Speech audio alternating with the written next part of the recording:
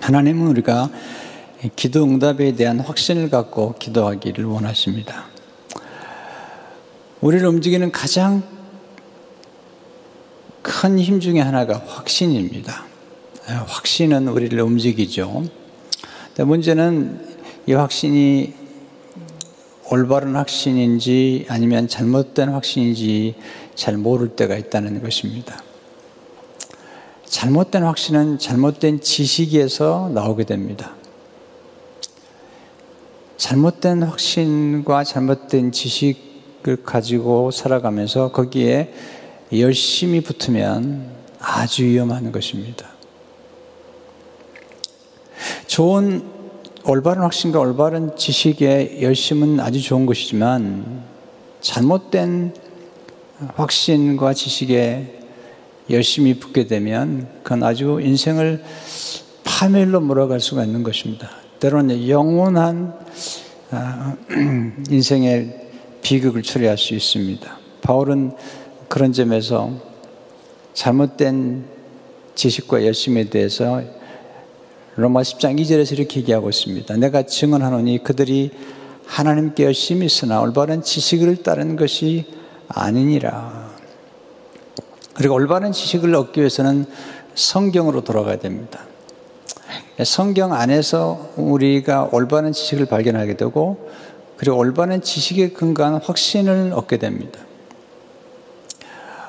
오늘 본문의 말씀은 기도에 관한 확신, 성령님이 기도하시는 그 기도에 대한 확신과 함께 우리도 기도할 때 기도에 대한 확신을 갖도록 권면하시는 말씀이죠. 로마서 8장 26절 27절을 보게 되면 이와 같이 성령도 우리의 연약함을 도우시나니 우리는 마땅히 기도할 바를 알지 못하나 오직 성령이 말할 수 없는 탄식으로 우리를 위하여 친히 간구하시는 신이라.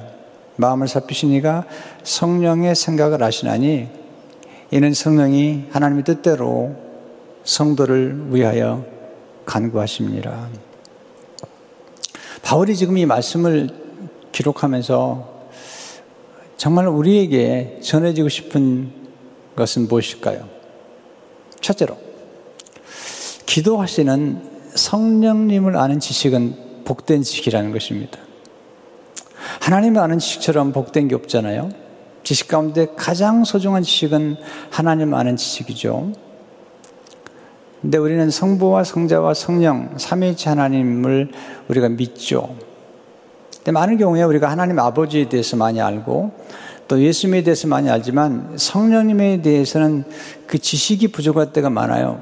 사실은 우리는 이상하게 하나님 아버지와 예수님을 예배하면서 성령님을 잘 예배하지 않을 때가 있어요. 성령님은 마땅히 우리 예배를 받으시기 합당하신 하나님이세요. 근데 그 하나님이, 그 성령님이 우리를 위해서 기도하신다는 거예요. 오늘 두 번이나 간구라는 말이 나오죠. 로마서 8장 16절에 보면 성령이 우리를 위하여 친히 간구하시니라. 27절에 보시면 성령이 하나님의 뜻대로 성도를 위하여 간구하십니다. 이 간구라는 단어를 쳐다보니까요, 헬라어로 중지하다는 뜻이에요. 그냥 기도라기보다도 중보기도를 의미하는 거예요. 하나님이 기도하신다는 사실, 저는 이 사실을 생각할 때마다 전율을 느껴요. 연약한 우리가 기도하는 건 다양하지만 하나님이 기도를 하신다. 또 로마서 8장에 보면 성령님이 기도하시고 예수님이 기도하신다는 사실이죠. 이것은 하나님의 원리입니다. 하나님이 이 세상을 기도를 통해서 움직이시는 것이며 이것은 하나님의 법칙이죠. 하나님은 기도를 통해서 불가능을 가능케 하시고 그리고 죄인을 회개시키시고 또 기도를 통해 사람들의 마음을 움직이십니다. 기도를 통해서 병든 자를 치유하시고 마음이 상한 자를 고쳐주시는 분이시죠. 기도의 세계는 신비의 세계요 초월의 세계입니다. 은혜의 세계입니다. 자, 법칙이 굉장히 중요하지만 우리는 법칙을 숭배하지는 않죠. 왜냐하면 이 법칙을 만드신 분이 하나님이신데 때로 하나님께서 우리가 필요하면 이런 법칙을 뛰어넘어서 역사하는 은혜라는 게 있기 때문이에요. 이 은혜는 인간의 법칙을 뛰어넘어요. 그러니까 법칙이 굉장히 중요해요. 법칙을 어기면 안 돼요. 그러나 법칙을 어겼을 때라도 때로는 하나님께서 은혜를 베푸실 때 그 법칙을 어긴 죄에 대해서 용서하시는 것들을 보게 되죠. 또는 필요하다면 법칙을 초월해서 하나님의 기적과 능력을 일으키시는 것을 보게 되죠. 이런 법칙을 따라 살게 할 뿐만 아니라 때로는 법칙을 뛰어넘는 은혜를 경험할 수 있도록 도와주는 것이 성령의 역사거든요. 바울은 지금 이 성령이 우리 안에 거하신다는 겁니다. 자, 성령이 역사하게 되면 우린 특별히 두 가지를 경험하게 되는데, 하나는 뭐냐면 성령이 역사하게 되면 과거의 사건이 현재 우리에게 경험되어지는 겁니다. 이게 정말 저한테는 신비로웠어요. 내가 오늘 예수를 믿었는데, 예수님 영접했는데, 내가 예수님과 함께 십자가에 못 박혔다는 거예요.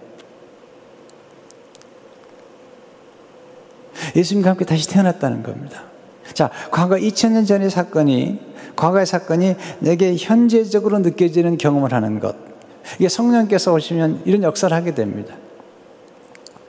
아니, 또 놀라운 것은 미래의 사건까지도 현재에 경험하도록. 내가 아직 천국에 들어가지 않았지만 마치 천국에 들어간 것 같은 경험을 하는 것. 이게 성령께서 오셔서 하신 일들거든요. 또 하나는 성령의 역사가 되면 우리 안에 내재적인 경험을 하게 돼요. 내면의 경험들을 하게 됐죠. 바로 그런 얘기를 하잖아요. 성령이 우리 안에서 역사하시기 때문에 우리 하나님을 아빠, 아버지라 부를 수 있다는 거죠. 우리 안에서 성령의 역사하심을 우리로 하여금 하나님의 자녀라는 사실을 증언해 주신다는, 이게 내재와의 경험이죠. 이 기독교는 이 내면의 종교예요. 어떤 의미에서 종교란 표현은 맞지 않지만 기독교는 사실은 우리의 가장 중요한 삶이고 종교 이상의 것이죠. 하나님과 우리의 관계. 그런데 하나님이 우리 안에서 역사하고 계시다는 거죠. 로마서 8장 15절 16절에서 바울은 너는 다시 무수하는 종행을 받지 않냐고 양장을 받았으므로 우리가 아빠 아버지라 부르짖느니라. 성령이 친히 우리의 영과 더불어 우리가 하나님의 자녀인 것을 증언하시나니. 자, 우리가 하나님의 자녀라는 것을 어떻게 할 수 있냐면, 우리가 하나님을 향해서 아빠 아버지라 부른다면 이미 우리 안에 성령이 거하신다는 것입니다. 여러분, 예수 안 믿는 사람들은 하나님을 아버지라 부르지 않습니다. 예수 안 믿는 사람 쓴 책에 보세요. 그냥 신적 존재, 무한한 능력 이렇게 표현할 뿐이죠. 그러나 예수 믿는 사람들 가운데서 사실은 교회 다니지만 하나님을 아버지라고 부르지 못하는 분도 꽤 많이 봤어요. 전능하신, 전능자, 창조자, 거기까지는 불러요. 대표기도까지 하는 걸 봤습니다. 아주 멋있게 대표기도를 하는 것까지 봤지만 하나님을 향해서 아바, 아버지라고, 그것도 아빠라고 하는 친근하게 하나님을 향해서 아버지라고 부르는 것은 성령의 역사가 있어야 돼요. 교회 다닌다고 다 그리스도인이 아닙니다.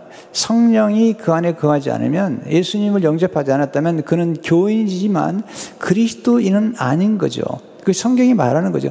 바울이 말하잖아요. 롬 8장에서 그리스도 영이 없으면 그리스도의 사람이 아니라는 거죠. 그러나 우리 예수님을 영접하고 우리가 기도할 때 우리 입에서 아버지라는, 하나님 아버지라는 이 표현이 아주 자연스럽게 나오기 시작하면 우리 안에 이미 성령의 역사가 이루어진 거라는 거죠. 자, 우리가 예수 믿으면 하나님의 우리 아버지가 되시죠. 분명한 거죠. 자, 그런데 또 하나 중요한 질문은, 우리가 하나님의 아버지로 만난 다음에 하나님의 아버지를 얼마나 인정하고 있는지, 하나님의 아버지를 얼마나 인정하고 있는지. 우리는 새 아버지를 만난 거예요. 육신의 아버지뿐만 아니라 이제는 새 아버지를 만나는 거죠. 새 아버지를 얼마나 인정하고 있느냐. 어떤 아들이 아버지가 돌아가신 다음에 어머니가 새 아버지를 맞이했어요. 새 아버지가 들어온 거지, 집에. 새 아버지와 더불어 살아가는 거예요. 그런데 이 아들이 새 아버지를 인정하지 않는 겁니다. 새 아버지는 굉장히 좋은 아버지예요. 인격자예요, 인격자. 그리고 정말 능력 있고 부유한 분이에요. 그런데 인정하지 않는 거예요. 여러분 아시죠? 인격자들은 강요하지 않습니다. 기다림자. 어느 날 이 아들이 정말로 어려운 문제를 직면하게 됐어요. 자기 힘으로 도저히 해결할 수 없는 거예요. 그때 새아버지 시작합니다. 아버지 도와달라고. 아버지란 표현을 쓰고 아버지를 인정합니다. 그때 아버지가 그 아들이 직면한 문제를 다 해결해 줍니다. 너무 기뻐하는 것입니다. 우리가 예수 믿고 나서도 하나님 아버지께 우리가 하나님 아버지 인정해드리고 하나님 아버지 찾아가고 하나님 아빠 아버지라 부르는 것은 하나님께 기도하는 거잖아요.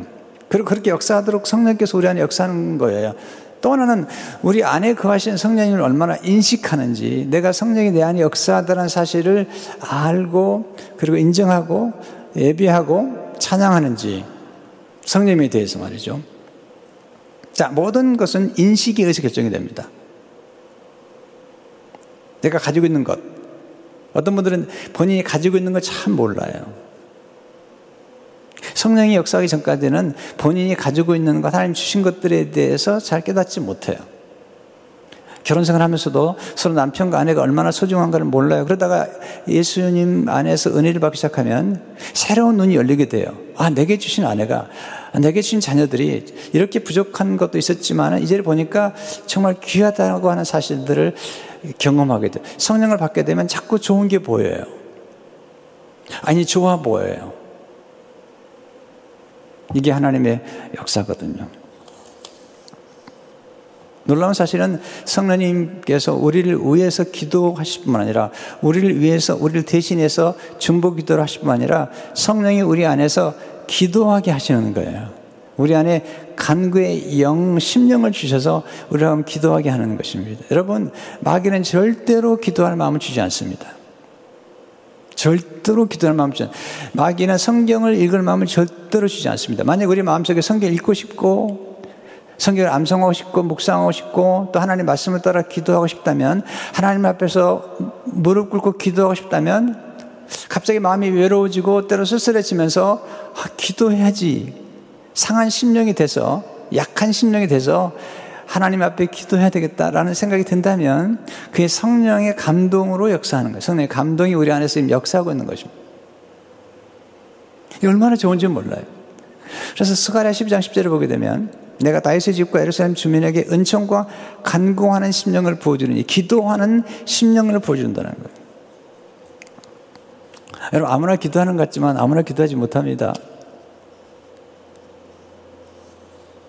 여러분, 기도를 아는 것, 기도한다는 것은 굉장히 중요한 거고 축복인 것이죠. 근데 이 역사 속에는 하나님의 성령의 감동과 감화가 있기 때문에 이게 가능한 겁니다.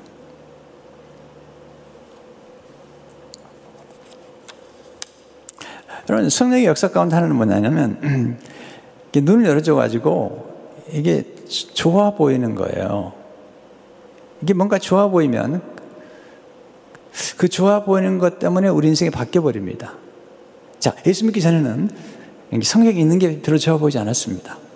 근데 성령을 체험한 다음에 성경이 있는 것이 좋아 보이는 거죠. 아, 저번 성경을 읽고, 성경을 암송하고, 또 기도하는 게 좋아 보이는 겁니다. 예배 드리는 게 좋아 보이는 것입니다. 찬양하는 게 좋아 보이는 것입니다. 선한 일을 하는 게 좋아 보이는 것입니다. 전도하는 것이 좋아. 이렇게 여러분, 일단 좋아 보이면 열매를 맺는 것은 이제 보이지 않았습니다. 옛날에는 교만해 보이는 사람 봐도 그냥 넘어갔는데 이제는 겸손한 사람이 좋아 보이는 것입니다. 이 겸손한 사람이 좋아 보인다. 야, 이건 굉장히 좋은 것입니다. 왜냐하면 겸손한 사람이나 겸손이 좋아 보인다는 것은 곧 겸손의 열매를 맺을 수 있다는 것입니다. 옛날에는 말 많은 사람들이 저 사람 약장사인가?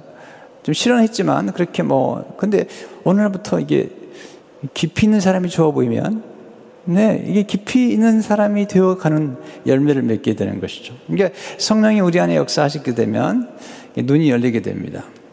옛날에 싫어했던 것들이 그게 참 좋았던 거다는 게 보이기도 하고요. 또 우리의 삶 속에서 정말 하나님이 기뻐하시는 것들이 좋아 보이기 시작하면 열매를 맺기 시작하는데, 그런 역사는 성령의 감동으로 우리 안에서 이루어지는 것을 보게 됩니다. 오늘 말씀 가운데 두 번째는 성령님은 우리의 연약함을 도와주신다는 것입니다. 우리의 강함을 도와주는 게 아니라는 거예요. 우리가 센 것, 이런 거 도와주는 게 아니라 우리의 연약함을 도와주신다. 28절 보시면 이와 같이 성령도 우리의 연약함을 도우시나니 우리는 마땅히 기도할 바를 알지 못하나 어제 성령이 말하시면 탄식으로 우리를 위하여 친히 간구하시니라. 우리가 연약해서 탄식할 수밖에 없는데 성령이 우리를 대신해서 탄식해 주시고 연약함을 도와주신다는 것입니다. 이와 같이란 말이 나오는데 이 로마서 보면 연약이나 탄식 이런 게 나와요. 3절에 보면 로마서 8장 3절에 율법 육신으로 말미암아 연약하여 할 수 없는 그것을 하나님 하시나니 성령이 하시는 겁니다.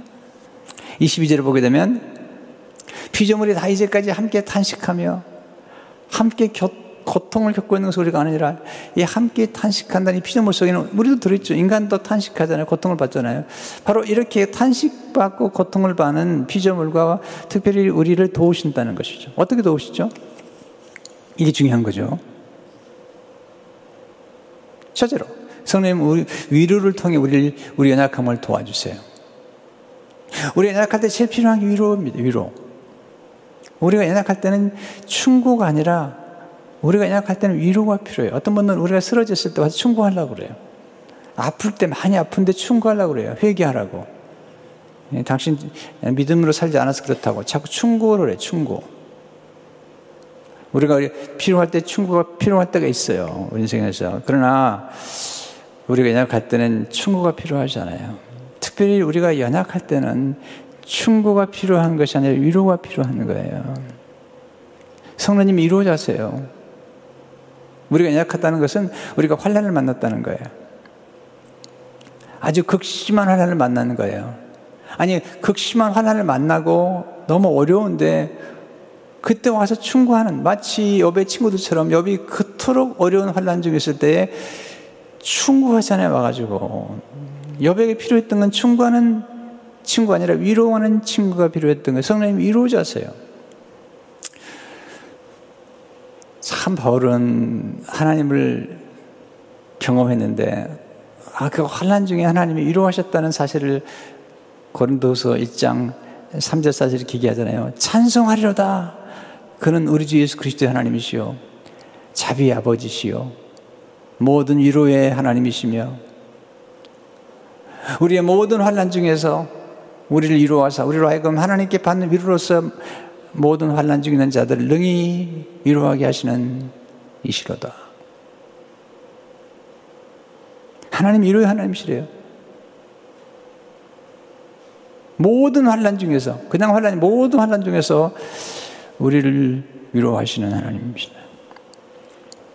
여러분, 고난이 힘들어요. 어떨 때 고난이 오면요, 막 몰아쳐와요. 그런 경험 여러분 하실 거예요. 저도 했어요.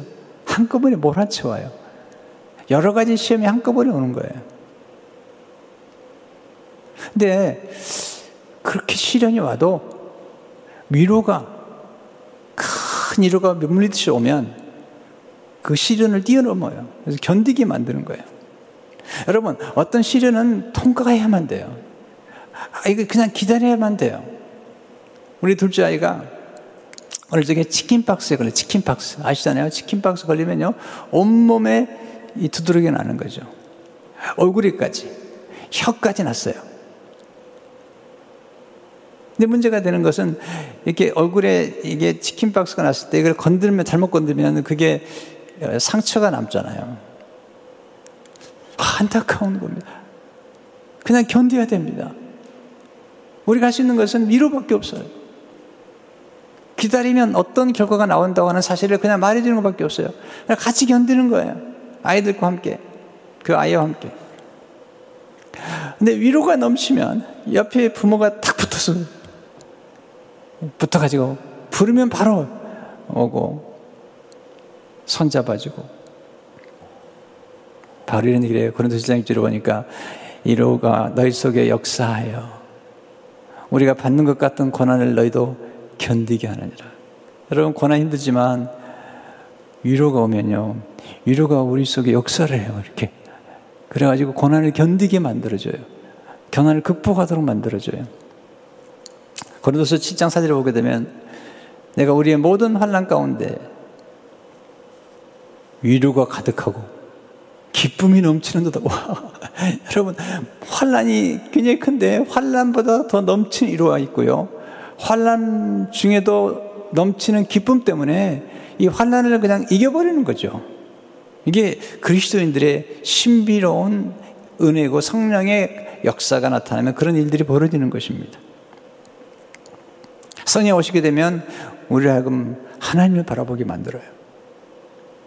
사탄은 고통을 만나면 땅을 보게 만들고 문제를 보게 만들어요.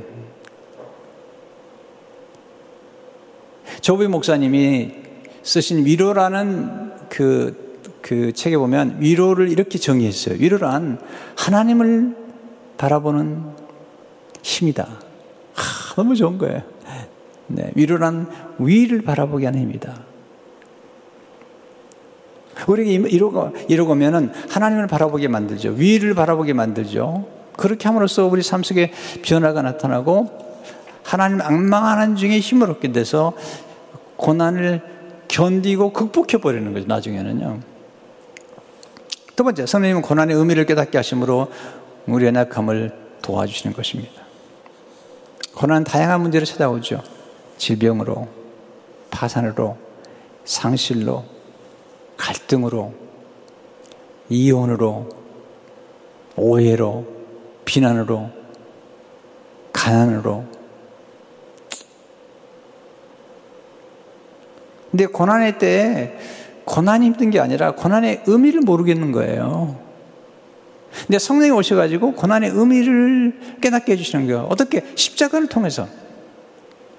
어떻게? 하나님께서 쓰신 인물들 속에 그들이 경험했던 고난을 통해서 고난이 나쁜 것만은 아니라는 사실을 보여주는 거예요. 아까도 말씀드린 성령이 오시게 되면 고난도 좋게 보이는 거예요. 아니, 지나간 과거의 상처와 버림받음과 그리고 상실이 하나님의 섭리 안에서 좋게 보이는 거예요. 이게 정말 중요하거든요. 우리 인생에서 이게 고난의 의미나 또 고난 속에 담겨진 어떤 축복을 볼 수 있다는 것은 정말 좋은 거거든요. 저는 예수 믿기 전에는 참 가난이 싫었거든요. 또 참 어떻게 보면 불행한 가정에 성장했는데, 역기능적인 성장했는데 그게 좀 많이 힘들었어요. 그런데 예수 믿거나 성령을 체험한 다음에 내가 경험한 것은 그래도 그 가난이라는 게 나로 하여금 참 열심히 살게 만들었구나. 하나님 의지하게 만들었구나. 또 하나 역기능적인 과정에서 태어나고 성장하는 까닭에 어려운 가정들이나 역기능적인 삶 속에 살아가는 가정들이나 또는 싱글맘이나 또 이혼하고 또 재혼하고 이런 가정들에 대해서 너무나 제가 잘 이해할 수가 있는 거예요. 너무나 잘 품을 수가 있는 거예요. 왜? 내 인생의 경험들이 나를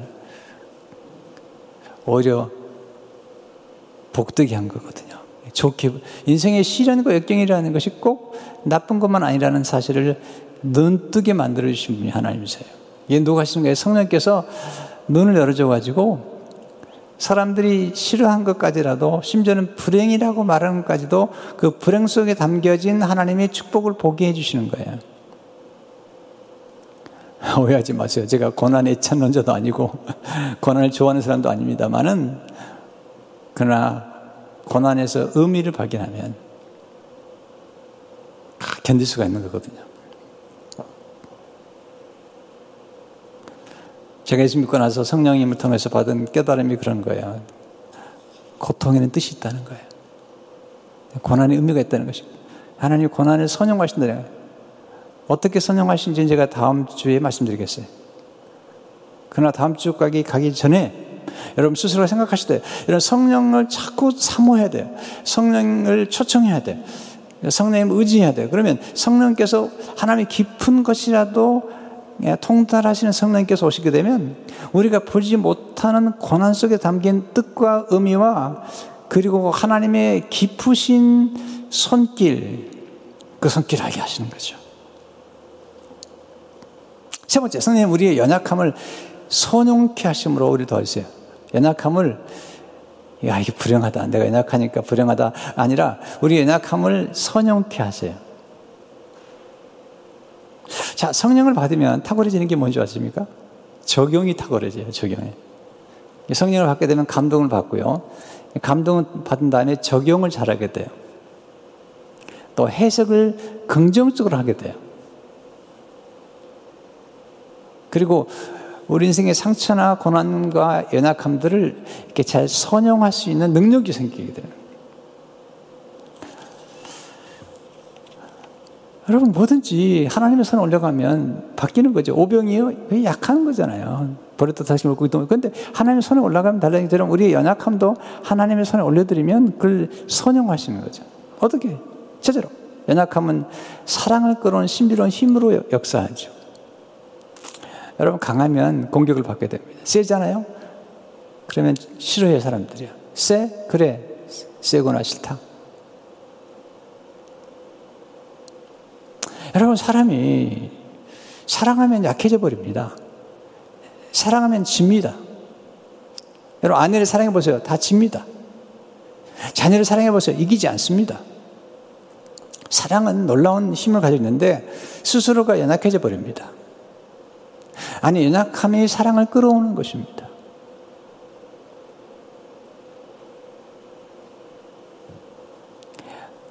여러분, 진정한 이김은 짐에 있는 거예요. 어떻게 보면 역설이죠. 사랑하면 약해집니다. 사랑한 대상에 대해서 약해집니다. 그래서 연약함은 우리로 하여금 사랑을 받게 만듭니다. 두 번째, 연약함을 통해 우리는 겸손하고 온유해지죠. 가장 위험한 마음은 차가운 마음입니다. 딱딱한 마음이죠. 완악한 마음, 완고한 마음, 유연하지 않아요. 하나의 생각에 고집해요. 이게 딱딱해진 마음이에요.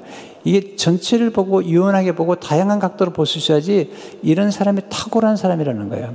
다양한 각도, 다양한 시각, 이렇게 내가 좋아하지 않은 생각도 다시 한번 생각해 보는 것. 이게 이제 성령을 받게 되면 이런 총명함과 명철은 다른 게 아니라 이렇게 다양함을 볼 수 있는 거예요. 본질을 놓치지 않고 하나님의 원리를 버리지 않으면서도 다양한 시각에서 볼 수 있는 안목이 생기는 거죠. 이게 겸손한 마음이죠. 온유한 마음이죠. 사랑의 특성이 여기 있잖아요. 그런서 13장 4절을 보게 되면 사랑은 오래 참고 사랑은 온유하며 시기하지 아니하며 사랑은 자랑하지 아니하며 교만하지 아니하며 온유하잖아요. 또 교만하지 아니하며. 여러분, 강하면 부러집니다. 약하고 부드러운 것이 유연하고 오래 갑니다. 곡선이 좋은 겁니다. 너무 각이 지면 안 됩니다. 인생이라는 것은 곤고해집니다.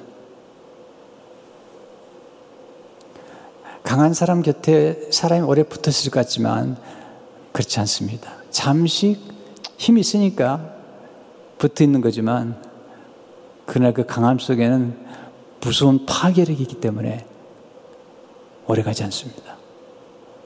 그러나 온유하고 따뜻한 것은 살립니다. 생명이 흘러갑니다. 딱딱한 것은 생명이 흘러가지 않아요. 생수의 강, 이것은 흘러가는 거예요. 하나님의 성령의 생수는 흘러가는 것입니다. 흘러가는 게 좋은 것입니다. 성령의 생수는 흘러가는 것입니다. 딱딱하면 생명이 흘러가지 않습니다. 열매를 맺을 수가 없습니다.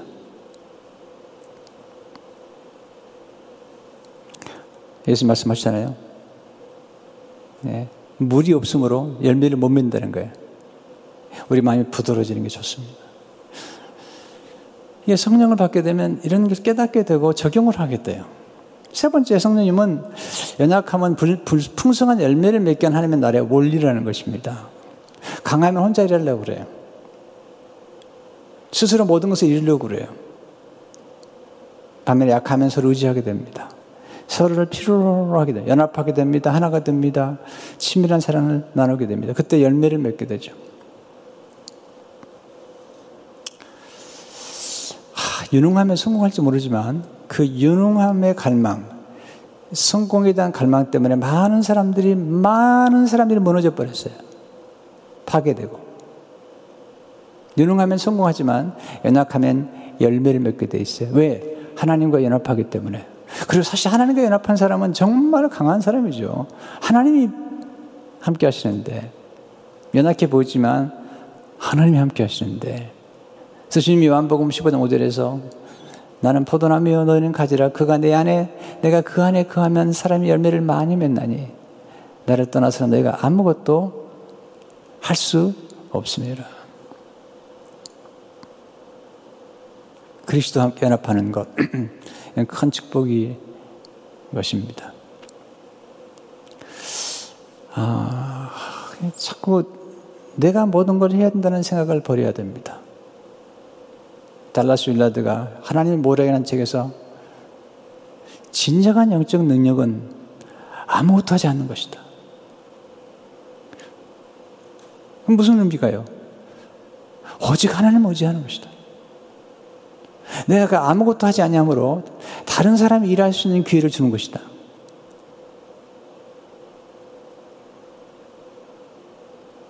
이야, 놀라운 얘기죠.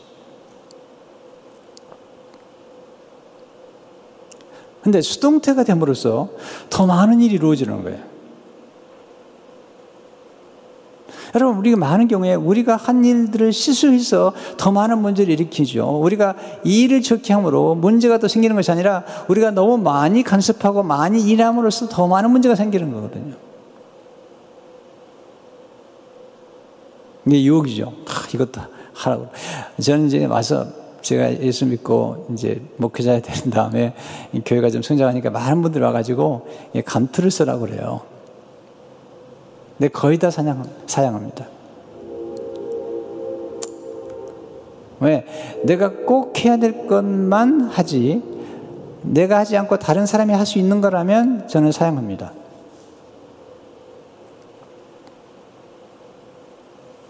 제게 맡겨진 이 목양은 제게 주어진 기한 안에서, 제게 주어진 이 구역 안에서 제가 사명을 다할 것입니다. 그러나 그 기한이 끝나면 다른 분이 해야죠. 마치 모세에게 하나님께서 말씀하시죠. 거기까지다. 거기까지다. 네, 그 거기까지다라고 할 때 거기까지 최선을 다하는 것입니다.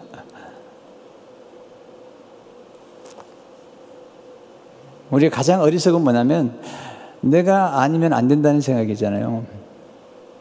근데 하나님이 오히려 저 못합니다라고 하는 사람들을 더 쓰시는 거 아시잖아요, 여러분. 모세가 못합니다, 저 못합니다.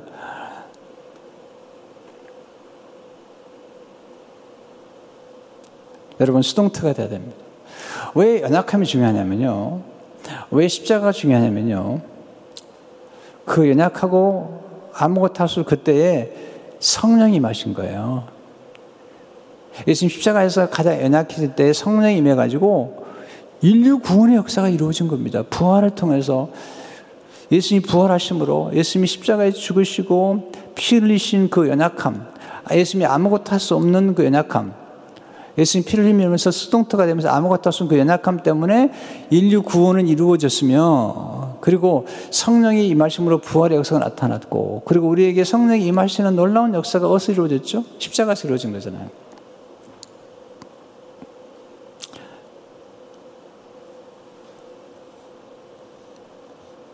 여러분, 연약함 위에 그리스도의 능력이 임합니다. 이게 중요한 겁니다. 여기 힘을 자꾸 빼야 돼요. 네, 힘이 들어가면 안 돼요. 기도란 힘을 빼는 겁니다. 여기 힘을 빼는 겁니다. 금식도 마찬가지입니다. 여기 힘을 빼고 성령의 능력을 힘입는 것입니다. 여러분, 아브라함이 이렇게 나이가 젊었을 때 그래도 하갈하고 같이 또 사라하고 같이 해가지고 여기 힘으로 이스마엘을 만들어냈습니다. 하나님의 작품이 아니에요. 그런데 아브라함이 힘이 다 빠졌어요. 99세가 됐을 때. 그때 성령이 역사하셔서 이삭을 낳게 됩니다.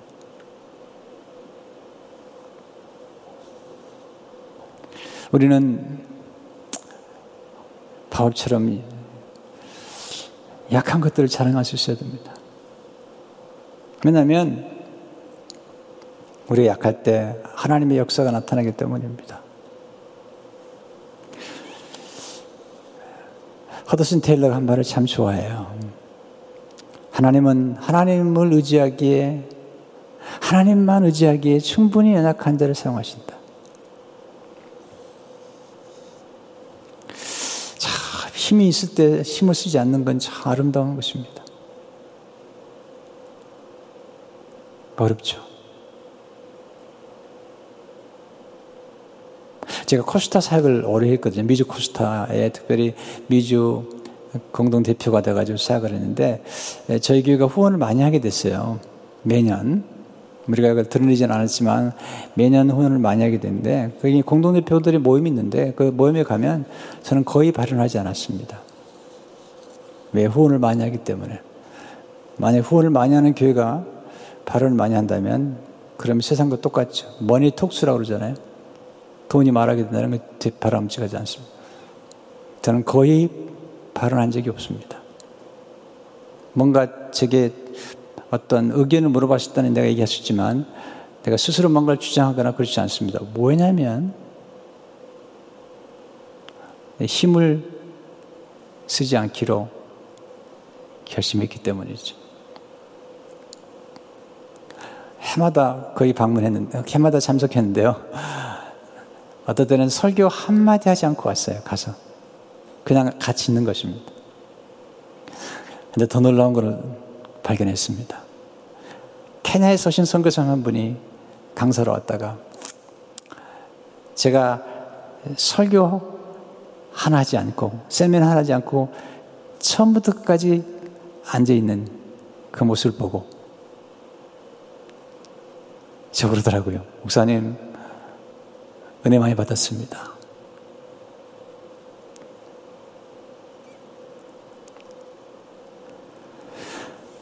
하나님 스스로 강하다고 생각하는 교만한 사람은 물리치십니다. 하나님 스스로 연약하다고 생각하는 겸손한 사람을 붙들어 주십니다. 하나님이 붙들어 주시는 연약한 사람을 쓰러뜨릴 수가 없습니다. 존 포킨슨이 이런 말을 했어요. 나를 파괴시키지 않는 것은 나를 더욱 강하게 만들어줍니다. 여러분, 연약함이 우리를 파괴하는 게 아닙니다. 강함이 우리를 파괴하는 것입니다. 오히려. 진정한 강함이란 힘을 조절하는 능력입니다.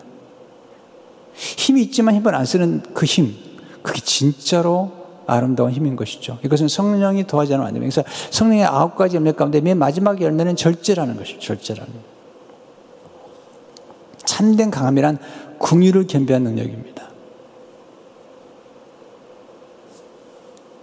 이 놀라운 사실은 이렇게 성령의 은혜를 체험해야만이 이런 게 좋아 보이는 것입니다. 아니, 뿐만 아니라 저의 스승 되시는 분들이 그렇게 사셨습니다. 이동훈 목사님, 하영재 목사님, 이런 분들이 보면은 참 힘을 안 쓰세요. 아니, 코스타에 오시면은 이동훈 목사님도 그냥 앉아만 계시는 거예요. 보고 배우는 거죠.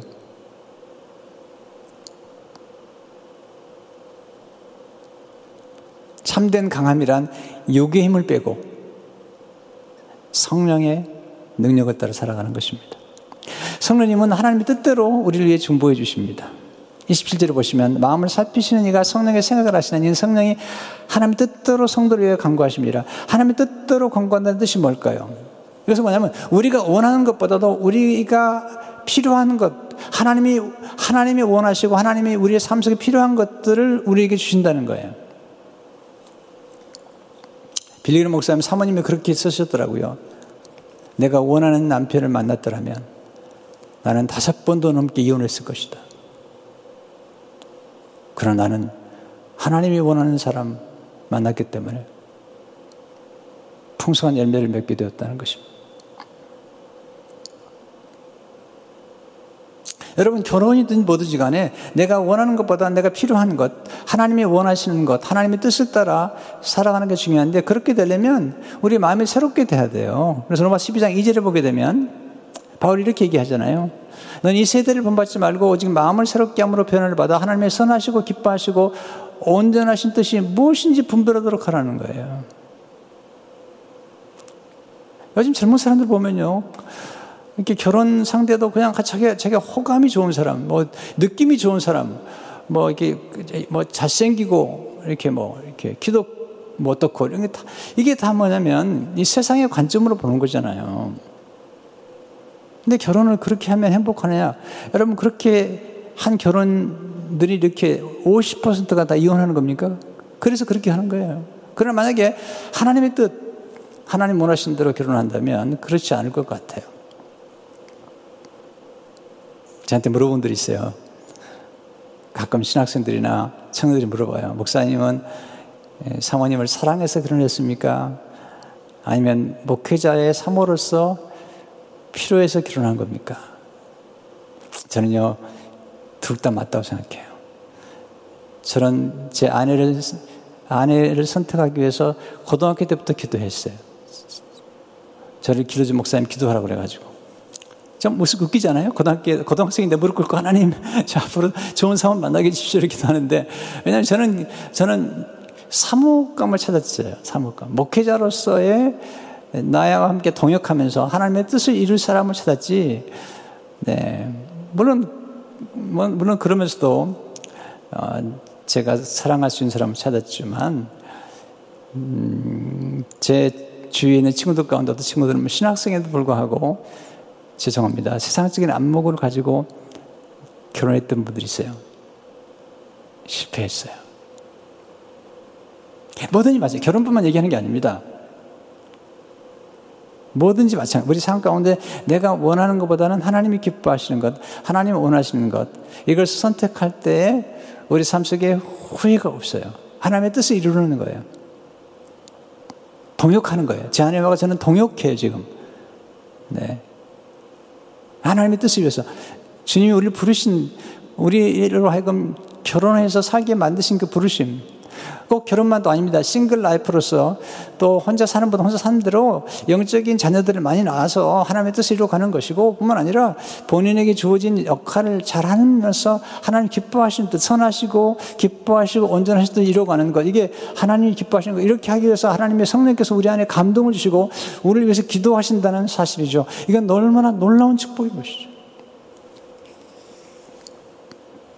여러분들을 분별해야 됩니다. 내가 욕심을 부리는 것인지 아니면 내가 필요한 것인지.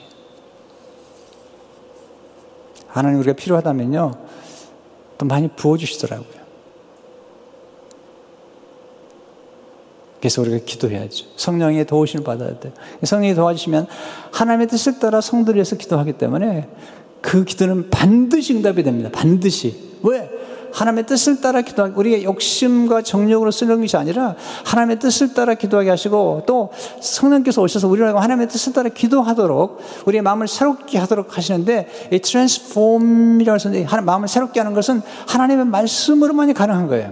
우리가 하나님 말씀을 읽고 하나님 말씀을 묵상할 때 하나님 우리의 마음을 새롭게 해서 우리가 원하는 것보다는 우리가 필요한 것, 하나님의 영광을 필요한 것, 우리의 야심이 아니라 하나님의 사명을 이루는 것, 그걸 선택하게 하시고, 그걸 선택함으로 더 기쁨이 충만해지는 거예요. 우리 사람이 행복해지는 거예요. 처음에는 좀 호감이 없는지 모르지만 갈수록 더 좋아지는 것이죠.